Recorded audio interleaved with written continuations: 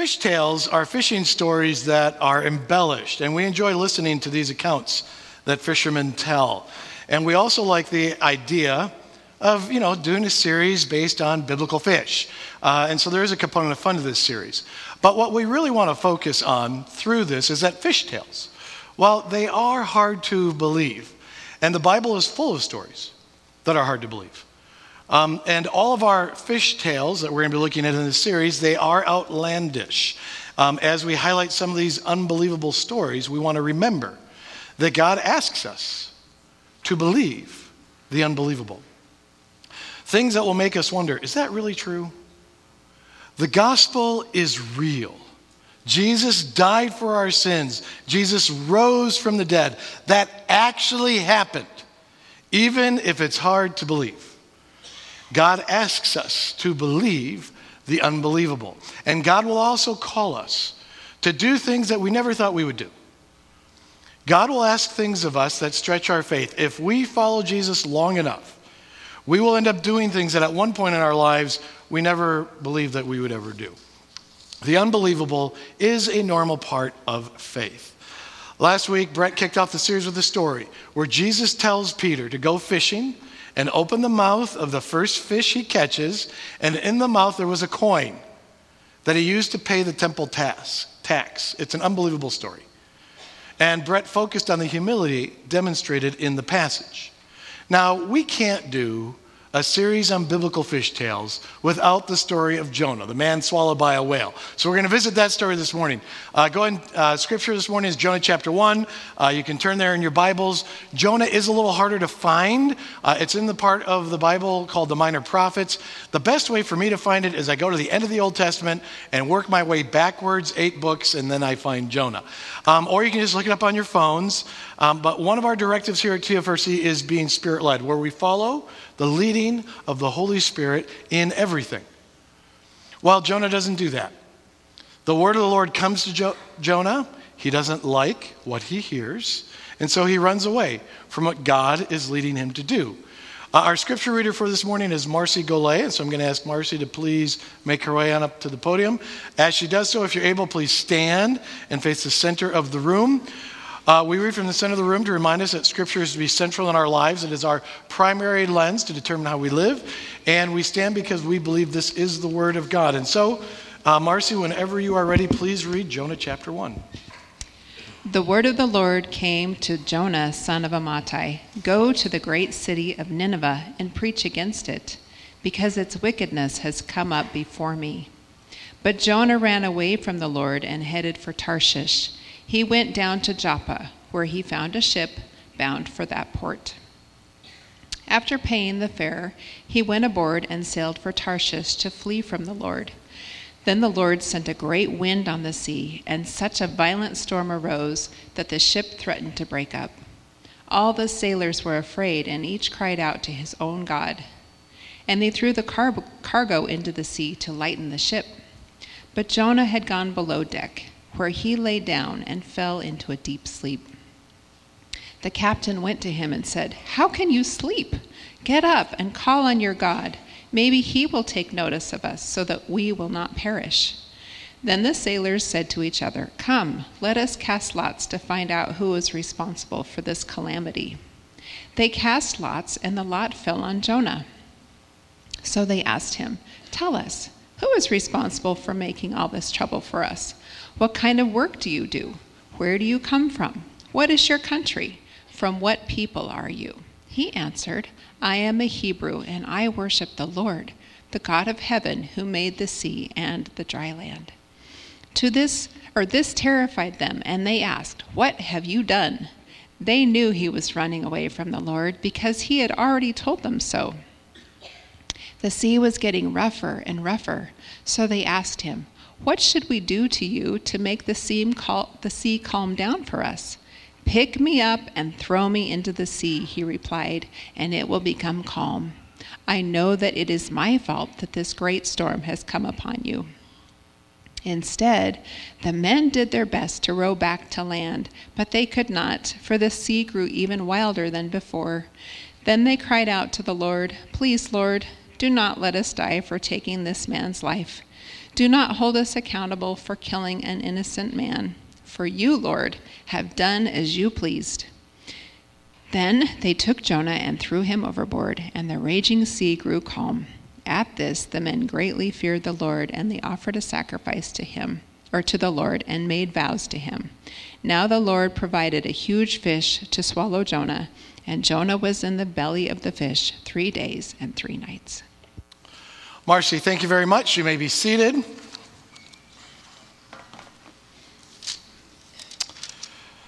So as a kid, my dad took us fishing often, especially when we'd go to our cabin in northern Wisconsin. And it was usually my dad and my two older brothers that went fishing. In retrospect, my dad was a little crazy because he would take a 10-year-old, an 8-year-old, and a 6-year-old fishing together. Obviously, he didn't get to fish much. He was always helping us. And the lake that we fished on most often was called Road Lake. It was a lake by a road, so they called it Road Lake. Very creative. We caught a lot of fish in Road Lake. We always used the same bait. Every time we went fishing, we used a jig and a minnow. And we caught pike and crappie and bass and perch and walleye, all with the same bait, a jig and a minnow. So anytime I went fishing on any lake, that was the bait I wanted to use. And when we fished other lakes, a jig and a minnow didn't always work. So as everyone knows, you have to adjust your fishing bait to where and what you are fishing for.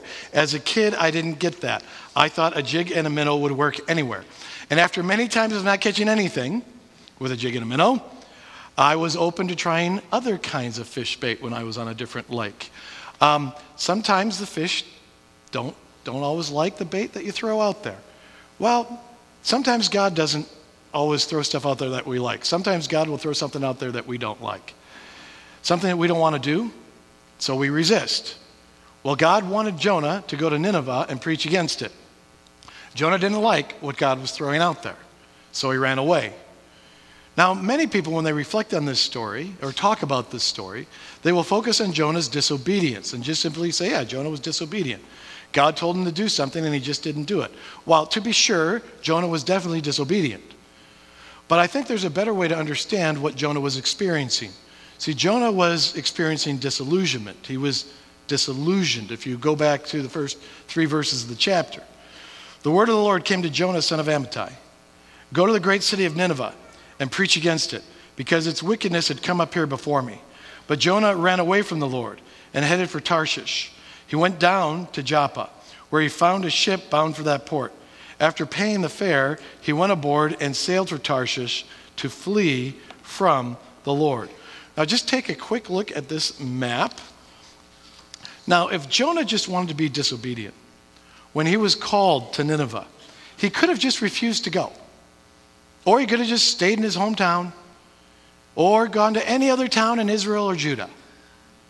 Now, Jonah's hometown of Gath-Hepher is 500 miles from Nineveh. And so then he goes down to Joppa, which isn't too far. Joppa is actually modern-day Tel Aviv, for those of you who like to know such things. And then his goal is to sail for Tarshish. Well, Tarshish is 2,500 miles away from his hometown. Look how dramatic his actions are. Look how far away he wants to go.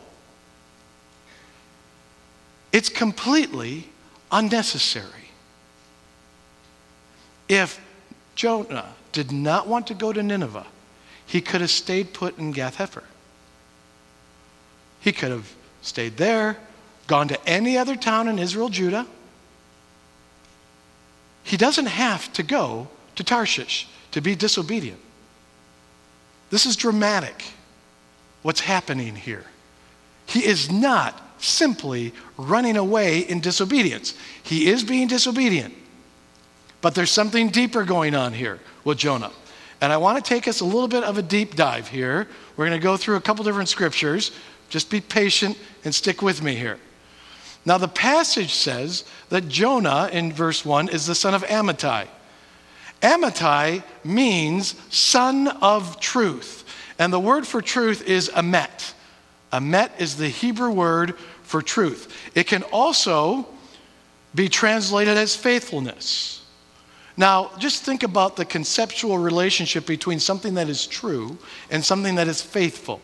If someone is true to you, What we mean by that is they're faithful to you. Or if something rings true, that means it's reliable information. It's faithful information. And so while faithful or faithfulness works as a translation for the word emet, a better translation is the word truth. And truth is that what is. Truth is truth. And truth can be harsh. Students, if you don't study for a test, you're going to fail a test. That's what we call the hard truth. Or if we don't manage our money well, we won't be able to pay the bills. You know something? That's the hard truth. Truth means that there are consequences for our actions. Truth is the basis of justice. If someone does something wrong, there must be consequences. And if there are no consequences for our actions, well, where's the truth in any of that? Where did the truth go? Jonah is the son of a man named the son of truth. How much do you think truth matters to Jonah? Truth matters to Jonah. And the passage says that Jonah goes to Tarshish to flee God's presence. So why does he do that? In Exodus 34, it tells the story, an account of the glory of the Lord passing by Moses. And as the Lord passes by Moses, the Lord says this about himself from Exodus 34, verse 6. He passed in front of Moses, proclaiming, the Lord, the compassionate and gracious God, slow to anger, abounding in love and truth. Some translations will use faithfulness there. I think truth is better. Abounding in love and truth. It's the Hebrew word emet, abounding in love and emet. The same word that's used in Amittai's name, the son of truth, the son of emet. Now, verse 7, that's Exodus 34, 6. Verse 7 goes on to say that God does not let the guilty go unpunished. So what God says is, I'm a God of love and truth. I am gracious, but I administer justice. That's what God says in Exodus 34, 6. So when Jonah is explaining why he's fleeing the presence of the Lord, he actually quotes this verse. It's in the last chapter of Jonah, Jonah 4:2. And he quotes this very verse with one really important omission. And here's what Jonah says in Jonah 4:2. He prayed to the Lord, isn't this what I said, Lord, when I was still at home? That is why I tried to forestall by fleeing to Tarshish. I knew that you are a gracious and compassionate God, slow to anger and abounding in love, a God who relents from sending calamity. What is missing? Abounding in love and truth. There is no truth in this passage. Instead, Jonah says, a God who relents from sending calamity. He omits the word emet. Now, relenting from sending calamity, well, that's not truth and justice. That's the opposite of truth. So Jonah omits the word emet because Jonah doesn't believe that God is a God of justice. Doesn't believe it. Nineveh was the capital of Assyria.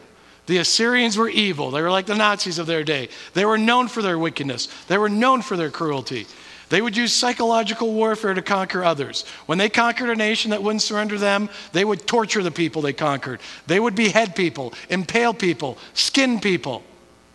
They would cut off their limbs so that others would be quick to surrender. And Jonah knows that if he preaches against the Assyrians and the people of Nineveh repent, God will not deliver the truth they deserve. And he doesn't want to live in a world where God doesn't deliver justice. And so he flees. He's not just fleeing his calling. He flees God. God, if you're not a God of justice, I want nothing to do with you, nothing to do with this world. Now, a world that lacks justice. Does that sound familiar? Can any of us relate to that? We live in a world full of injustice, a world of war and abuse, racism, human trafficking, fraud, corruption, cover-ups, murder, theft, and the list goes on. And how often do the guilty get away with their crimes? I would argue more often than not. When a drunk driver kills a young mother, or when pastors or teachers or other adults that we're supposed to trust abuse our kids, or when someone scams us out of thousands of dollars. These kinds of things happen over and over and over. And it's not right. And we ask, where is God? And we hear about injustice after injustice after injustice. And sometimes, you know something? It's tempting to think that Jonah is right. God is not a God who administers justice. And so Jonah was disillusioned. And his disillusionment leads to him going down to despair. Every move that Jonah makes to flee the Lord that we read about in chapter 1 leads him down. I'm going to read verses 4 to 16 and listen for the downward motion in the passage. After Jonah goes down to Joppa, that's verse 3, and then he gets on a ship. Now, I'm going to give you all the downward motion after I read this passage, but for those of you who like, quizzes, see how many of these you can catch as I read the passage, and like I tell you often, show off to the people sitting next to you. If you get most of these 6, get credit for it. Here we go. Then the Lord sent a great wind on the sea, and such a violent storm arose that the ship threatened to break up. All the sailors were afraid, and each cried out to his own God. And they threw the cargo into the sea to lighten the ship. But Jonah had gone below deck, where he lay down and fell into a deep sleep. The captain went to him and said, "How can you sleep? Get up and call on your God. Maybe he will take notice of us so that we will not perish." And then the sailors said to each other, "Come, let us cast lots to find out who is responsible for this calamity." And they cast lots, and the lot fell on Jonah. So they asked him, "Tell us, who is responsible for making all this trouble for us? What kind of work do you do? Where do you come from? What is your country? From what people are you?" And he answered, "I am a Hebrew, and I worship the Lord, the God of heaven, who made the sea and the dry land." And this terrified them, and they asked, "What have you done?" They knew he was running away from the Lord because he'd already told them so. The sea was getting rougher and rougher, and so they asked him, "What should we do to you to make the sea calm down for us?" "Pick me up and throw me into the sea," he replied, "and it will become calm. I know that it is my fault that this great storm has come upon you." Instead, the men did their best to row back to land, but they could not, for the sea grew even wilder than before. And then they cried out to the Lord, "Please, Lord, do not let us die for taking this man's life. Do not hold us accountable for killing an innocent man. For you, Lord, have done as you pleased." Then they took Jonah and threw him overboard, and the raging sea grew calm. At this, the men greatly feared the Lord, and they offered a sacrifice to the Lord and made vows to him. All the different ways that Jonah goes down includes going down to Joppa, going down below deck. He laid down. He went down to sleep. My preparation for this, I missed one, and I actually caught it this morning. It's not on the screen. When they cast a lot, it fell on Jonah. He went down into the sea, and he went down into the belly of a fish, eventually. Fleeing the Lord is never a good idea. First of all, it's impossible. There is no place we can go to flee God. And second, I think about what Peter asked Jesus when Jesus asked his disciples, "Are all of you going to leave me too?" And Peter says to him, "Well, to whom shall we go? If we flee God, who are we going to flee to? What are our choices?" Jonah just doesn't care anymore. Jonah gets on a ship to get away from everything he knows. And then Jonah goes to sleep to get away from reality, and Jonah's willing to die. It just doesn't matter. He doesn't care. He's disillusioned. He's full of despair. Life just doesn't matter. And that is always a bad place to be. What do you do when God lets you down? What do you do when God lets you down? Meaning, when our expectations of God and what God actually does, when those two things don't match up, what do we do? What do we do when life isn't what we thought it would be? When our career is in shambles, or our marriage is in shambles, or our kids are in shambles, or our friendships are in shambles, or our health is in shambles. What do we do with disappointments and failures? What do we do when injustice comes our way? What do we do when God lets us down? Well, that's what faith is for. Faith is what fills that gap when the expectations we have of God and what God actually does don't match. Faith is what fills the gap when God lets us down. Faith is confidence in what we hope for and assurance about what we do not see. Faith is believing God is still good when life isn't. And when we don't have faith, all we have left is despair. And when we run away from God, we go down. Jonah just wanted to die. Wanting to die is no way to live. And when life is great and everything's going our way, well, it's easy to have faith then.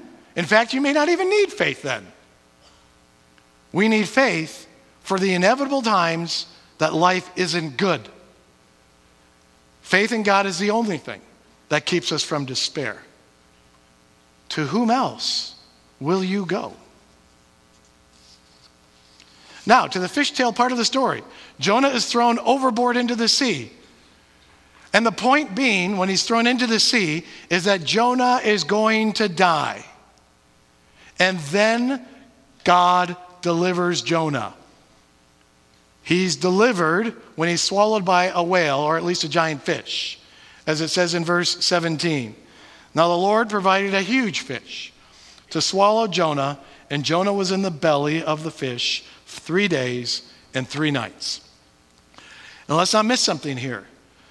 That Jonah was not looking to be delivered. Jonah had given up. He was expecting to die. He did not have any faith left. He was down in despair. And as he was going down in despair, God rescued him. God's grace came through. And I would argue God's grace could have been seen even before the whale. God's grace could be seen in the storm. The storm was one way that God was trying to rescue Jonah from going down in despair. And that's a nice little side point. If you're going through a storm, maybe that's God trying to rescue you. Jonah didn't see the storm as God's attempt to rescue him. So he wants to be thrown overboard. He gets thrown overboard, sinking to the depths of the sea. And as he gets to the bottom, what is waiting for him there? Well, it's the grace of God in the form of a giant fish. Jonah had given up, hits rock bottom, and what does Jonah find there? God's grace. And a point about Jonah finding God's grace in the belly of the fish is, what did Jonah deserve? What did the son of truth deserve? Did he deserve grace or did he deserve truth? The sailors said Jonah was an innocent man. Was he really? I don't think so. God commanded him to go preach against Nineveh, and he completely disobeys God. He literally goes as far in the opposite direction as possible. So what did he deserve? Well, justice, truth, would demand that he die in the bottom of the ocean. And instead, he received the grace of God. And maybe that's sort of a key for us as we navigate a world in which God allows all sorts of injustice to go on. Injustice that rightly makes us mad and question God. We should always be uncomfortable with injustice. But there are two good responses to help us with this. One is let us take active steps to advocate for justice. Again, injustice should always make us upset. And there is plenty of injustice to stand against. Human trafficking, abortion, immigration, racism, domestic abuse. It shouldn't be too hard for us to find something to stand up against or for. And then second, as we do that, as we stand up for truth, remember God's grace to you. You haven't always gotten the justice for your wrongs. Many times you receive God's grace instead. So as we get frustrated with God allowing wrong in the world, let us appreciate God's patience with the wrong in our lives. Now this particular verse, Jonah 1:17, Jesus references this verse in regards to himself, Matthew chapter 12, which says, "For as Jonah was 3 days and 3 nights in the belly of a huge fish, so the Son of Man will be 3 days and 3 nights in the heart of the earth." Jesus knows what it's like for God to let you down. When going to the cross, Jesus prayed, "Father, if possible, take this cup from me." He didn't want to go to the cross. He went to the cross out of obedience. He didn't want to go to the cross. His Father sent him to the cross anyway. And on the cross, Jesus cried out, my God, why have you forsaken me?" That's an expression of despair. And just as Jonah was in the belly of a huge fish, Jesus knew that he would be in the heart of the earth for 3 days and nights, and he knew that God would deliver him even from death. The gospel, that good news, changes everything. God's grace will run you down when you are run down. God's grace always comes before faith. We don't have to demonstrate faith to God first. God loves us first. And God gives us grace again and again and again. And we simply have to respond to God's grace in faith. God is always giving us grace to strengthen our faith. Now, I can't count how many times I've been ready to throw in the towel of faith, ready to give up. I fail. I get disappointed. I feel like God lets me down. Being a pastor doesn't exempt me from that. There's no pastor's pass on that. If anything, being a pastor makes it harder to keep the faith. But God is always there for me. Gives me a little grace, sometimes a lot of grace. Gives me a little encouragement, sometimes a lot of encouragement. As if to say, yes, following me is hard, but I haven't left you. And amazingly, I just need the faith to believe that those acts of goodness, that they are God's grace to me to encourage me. And just so you know, most of the time, God's grace comes to me through many of you. God's grace will run you down even when you are run down. We just need the eyes of faith to see it. Please pray with me.